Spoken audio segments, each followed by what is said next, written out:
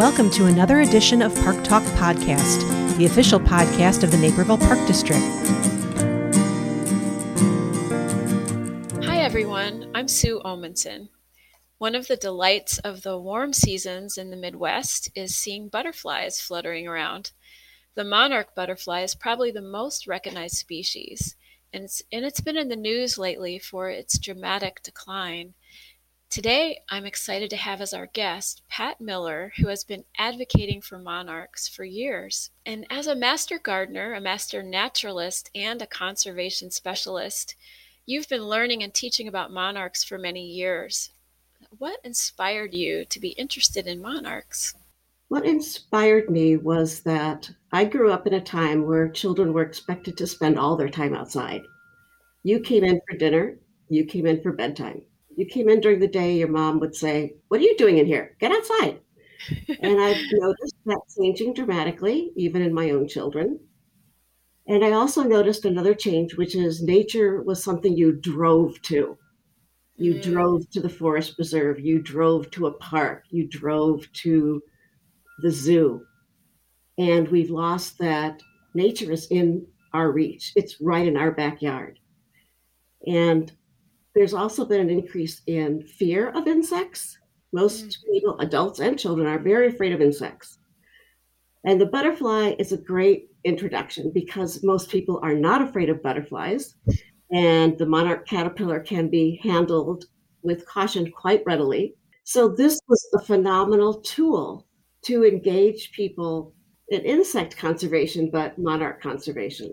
Would you tell us more about the story of the monarch butterfly's life cycle? So monarch, which its actual name is Danas plexippus, is an insect that goes through complete metamorphosis, which means it has 4 distinct life stages. Starts out as a little tiny egg about the size of the end of a pen on the underside of a milkweed leaf, and it will be an egg for approximately 3 to 6 days. Then it will hatch into a minuscule little caterpillar whose one mission in life is to eat. And that is what it does. It will eat and eat and eat as much milkweed as it can get. And it only eats the milkweed, right? It only eats milkweed, yes. There are 20 different species of milkweed here in Illinois that are native. Really? Not all in DuPage County, but there's many, many milkweeds. So in the caterpillar stage, it has what are called 5 instars. So a caterpillar's skin cannot stretch. And of course, the caterpillar is getting bigger and bigger and bigger. So at some point, it can no longer fit into its skin. And it literally crawls out of its skin, its face cap pops off, and it will harden on a new skin. And this will happen 5 times. Each of those times is called an instar. Let me just give you an example. So if we were a caterpillar as a human, by the time we were 18 days old, we would weigh as much as a school bus. Oh my. At the end of the 5th instar, it sheds its skin one last time, and what is underneath is the chrysalis. When it first loses its skin, it just is a green blob. And then as the cuticle of the chrysalis hardens, you begin to see this beautiful chrysalis shape. There are little gold beads all the way around, and it just looks like a jewel. Fascinating. And it will be in the chrysalis for about 7 to 10 days. And then the chrysalis will actually crack. The monarch is actually expanding and contracting inside of it to crack the cuticle. And then it drops out, holds on for dear life with those legs. And then it pumps its hemocrat, or monarch blood, shall we say, which isn't blood, to open up its wings. Okay. Because they've been inside this chrysalis, so they're really scrunched. Takes a while for the wings to dry, several hours, and then it will fly off, or sometimes just rest for a while and fly off the next day. We have monarchs in DuPage County from mid-May through the end of October. The monarchs that we see in May, June, July, and August are monarchs that are going to live approximately 21 to 42 days. The monarchs that come out of their chrysalis at the end of the season, September, October, come out in a slightly different state. It is a monarch that is designed to live for about 240 days it can make the trip all the way to Mexico. What's interesting to me is that we still do not know how they find their way. Because if you think about this, the monarch that is migrating, its parents didn't migrate. Its grandparents didn't migrate. So how does this creature know where to go? It's still a fascinating question. We still don't have a concrete answer. Now, do they travel in groups? They don't start out flying as flocks, but as they start funneling, the group is from the east of the Rockies all the way to the East Coast. And of course, they're flying either along the coastline, the East Coastline, or they are funneling into Texas. And what is interesting is that they often will perch in groups for the night. Monarchs do not fly at night. They are daytime flyers. Okay. So they will perch on a tree, actually, just underneath it. Often you can't see it, but they seem to also cluster on the same trees every year. I know 2 people in St. Charles who have these monarch trees, which every year during migration, their trees just filled overnight with monarchs. And then the next day they're gone. It's really amazing. What we're thinking is that the monarchs are using the location and angle of the sun to find their way, because if you think about a monarch from, Massachusetts, New Hampshire versus a monarch from Illinois or Michigan, here in the Midwest, they're going just straight south. If they're on the East Coast, they're really making a very angular trip. They have to be using something that is more steady. Okay. So, of course, in the news, we've heard that the numbers of monarchs are greatly declining. Why is that? There are so many reasons. There's not just one. We could trace the decline beginning when GMO crops were introduced, genetically modified crops. What genetically modified crops allowed was for farmers to plant a seed that had been modified to withstand glyphosate, a Roundup Ready seed. Mm-hmm. So the farmer plants the seed, it comes up. When the weeds come up, they go through their field and they just spray the whole thing with glyphosate. Now, glyphosate is an herbicide that kills everything that's green. It is indiscriminate. Well, milkweed used to grow in farmlands, along the highways. It was everywhere. It's ubiquitous to Illinois. So much of this has disappeared. Also, we have become, as homeowners, absolutely in love with our lawns. So changing that or accepting more wild-looking places. And that means planting more natives. They need a lot of nectar plants on their trip, both north and southbound. Right. They need the fuel, they need the flowers, but they cannot live without milkweed. They just cannot live without milkweed. That is their only host plant. Well, that leads me to ask, what are people doing to bring back milkweed and other nectar plants to encourage monarchs and to help them recover? There are many, many organizations now, what I would like to say, jump on the bandwagon. Chip Taylor, who started Monarch Watch, in 2015 started the Monarch Way Station program. And his goal was for people to plant the plants that are needed in a yard to support monarch butterflies. And then you could register your yard as a Monarch Way Station. So that was at least my beginning to where I saw something concrete.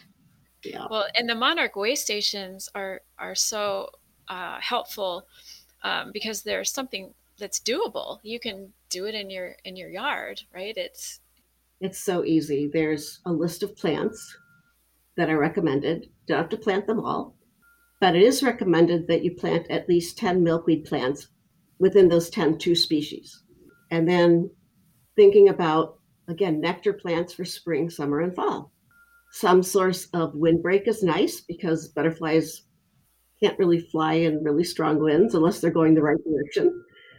It's all on the Monarch Watch website, and we have surpassed over 10,000 way stations, and Illinois is now number 2 in the country, which I'm very excited because we were number 3 against Michigan for a long time, and I kept thinking, we have more people in Michigan. We should have more. So we surpassed them, which I'm very proud. And Jane and I, that was our focus in the beginning, was to make people aware of this project and what they could do as individuals. I think it's so overwhelming to hear that a species is in trouble. And one thinks, well, I'm one person. What can I do? And the reality is, every single person can make a difference in what they have control over. I was also going to ask what gives you hope for the future of the monarch, even though there are some indications that the species is still struggling. Certainly, there is a great deal of emphasis now on educating and informing people of the monarch's plight. Government has jumped on board in that they have always had conservation reserve programs, but now they have a butterfly conservation reserve program specifically to help monarchs and other butterflies in Illinois. They have a conservation program for nesting birds. And this is a program where you can set aside so many acres of your ground that you farm, and you plant just native plants, and they'll give you a list. And then you either mow it or burn it after the first year. And really, that's it. Right. After that, it sustains itself, right? Yes. And the agreement is that they pay for half the seed, and they pay you a set amount every year to not farm that land. And that program has been expanded, so that is really great. That is. In Mexico, the people that live in the mountains, called Eduidos, they have formed a watch program in the mountains to try to protect the forests. And how can we encourage children to just go back to spending more time outside in nature?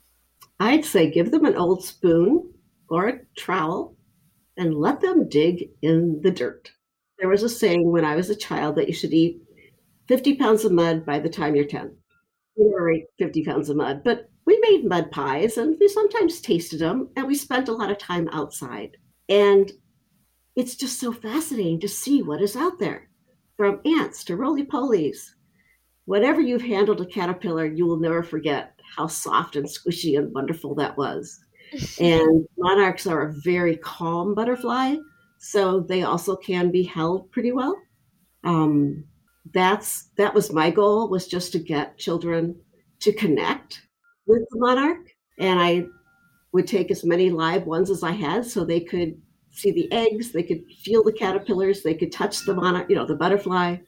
And my goal was that if I was in a classroom of 30 and 3 of those children spent more time outside, I feel like I'd won. I'm realistic. That my son, when he was a senior in high school, I went over to the high school for something, and another student said, "Oh, you're the butterfly lady." My son is terribly embarrassed, but obviously I made an impression on that child when he was in grade school, which was very, very satisfying. That's very rewarding. Well, we thank you so much for your work on behalf of monarchs, and just for spreading the word and letting people know how important it is to appreciate these insects, how fascinating they are, how many questions we still have about them. I just want to commend the Naperville Park District, because you, along with many others, are doing an outstanding job with your resources to get people outside, to get them in touch with nature, helping the monarch. But when you help the monarch, you're also helping other native species. And I would want people to realize that every single person is very powerful. We make choices every day, and those choices have a long-term consequence. Yes, for sure they do. Well, I think it's extremely encouraging to know that even one child who develops that love of nature can make a huge difference over their lifetime.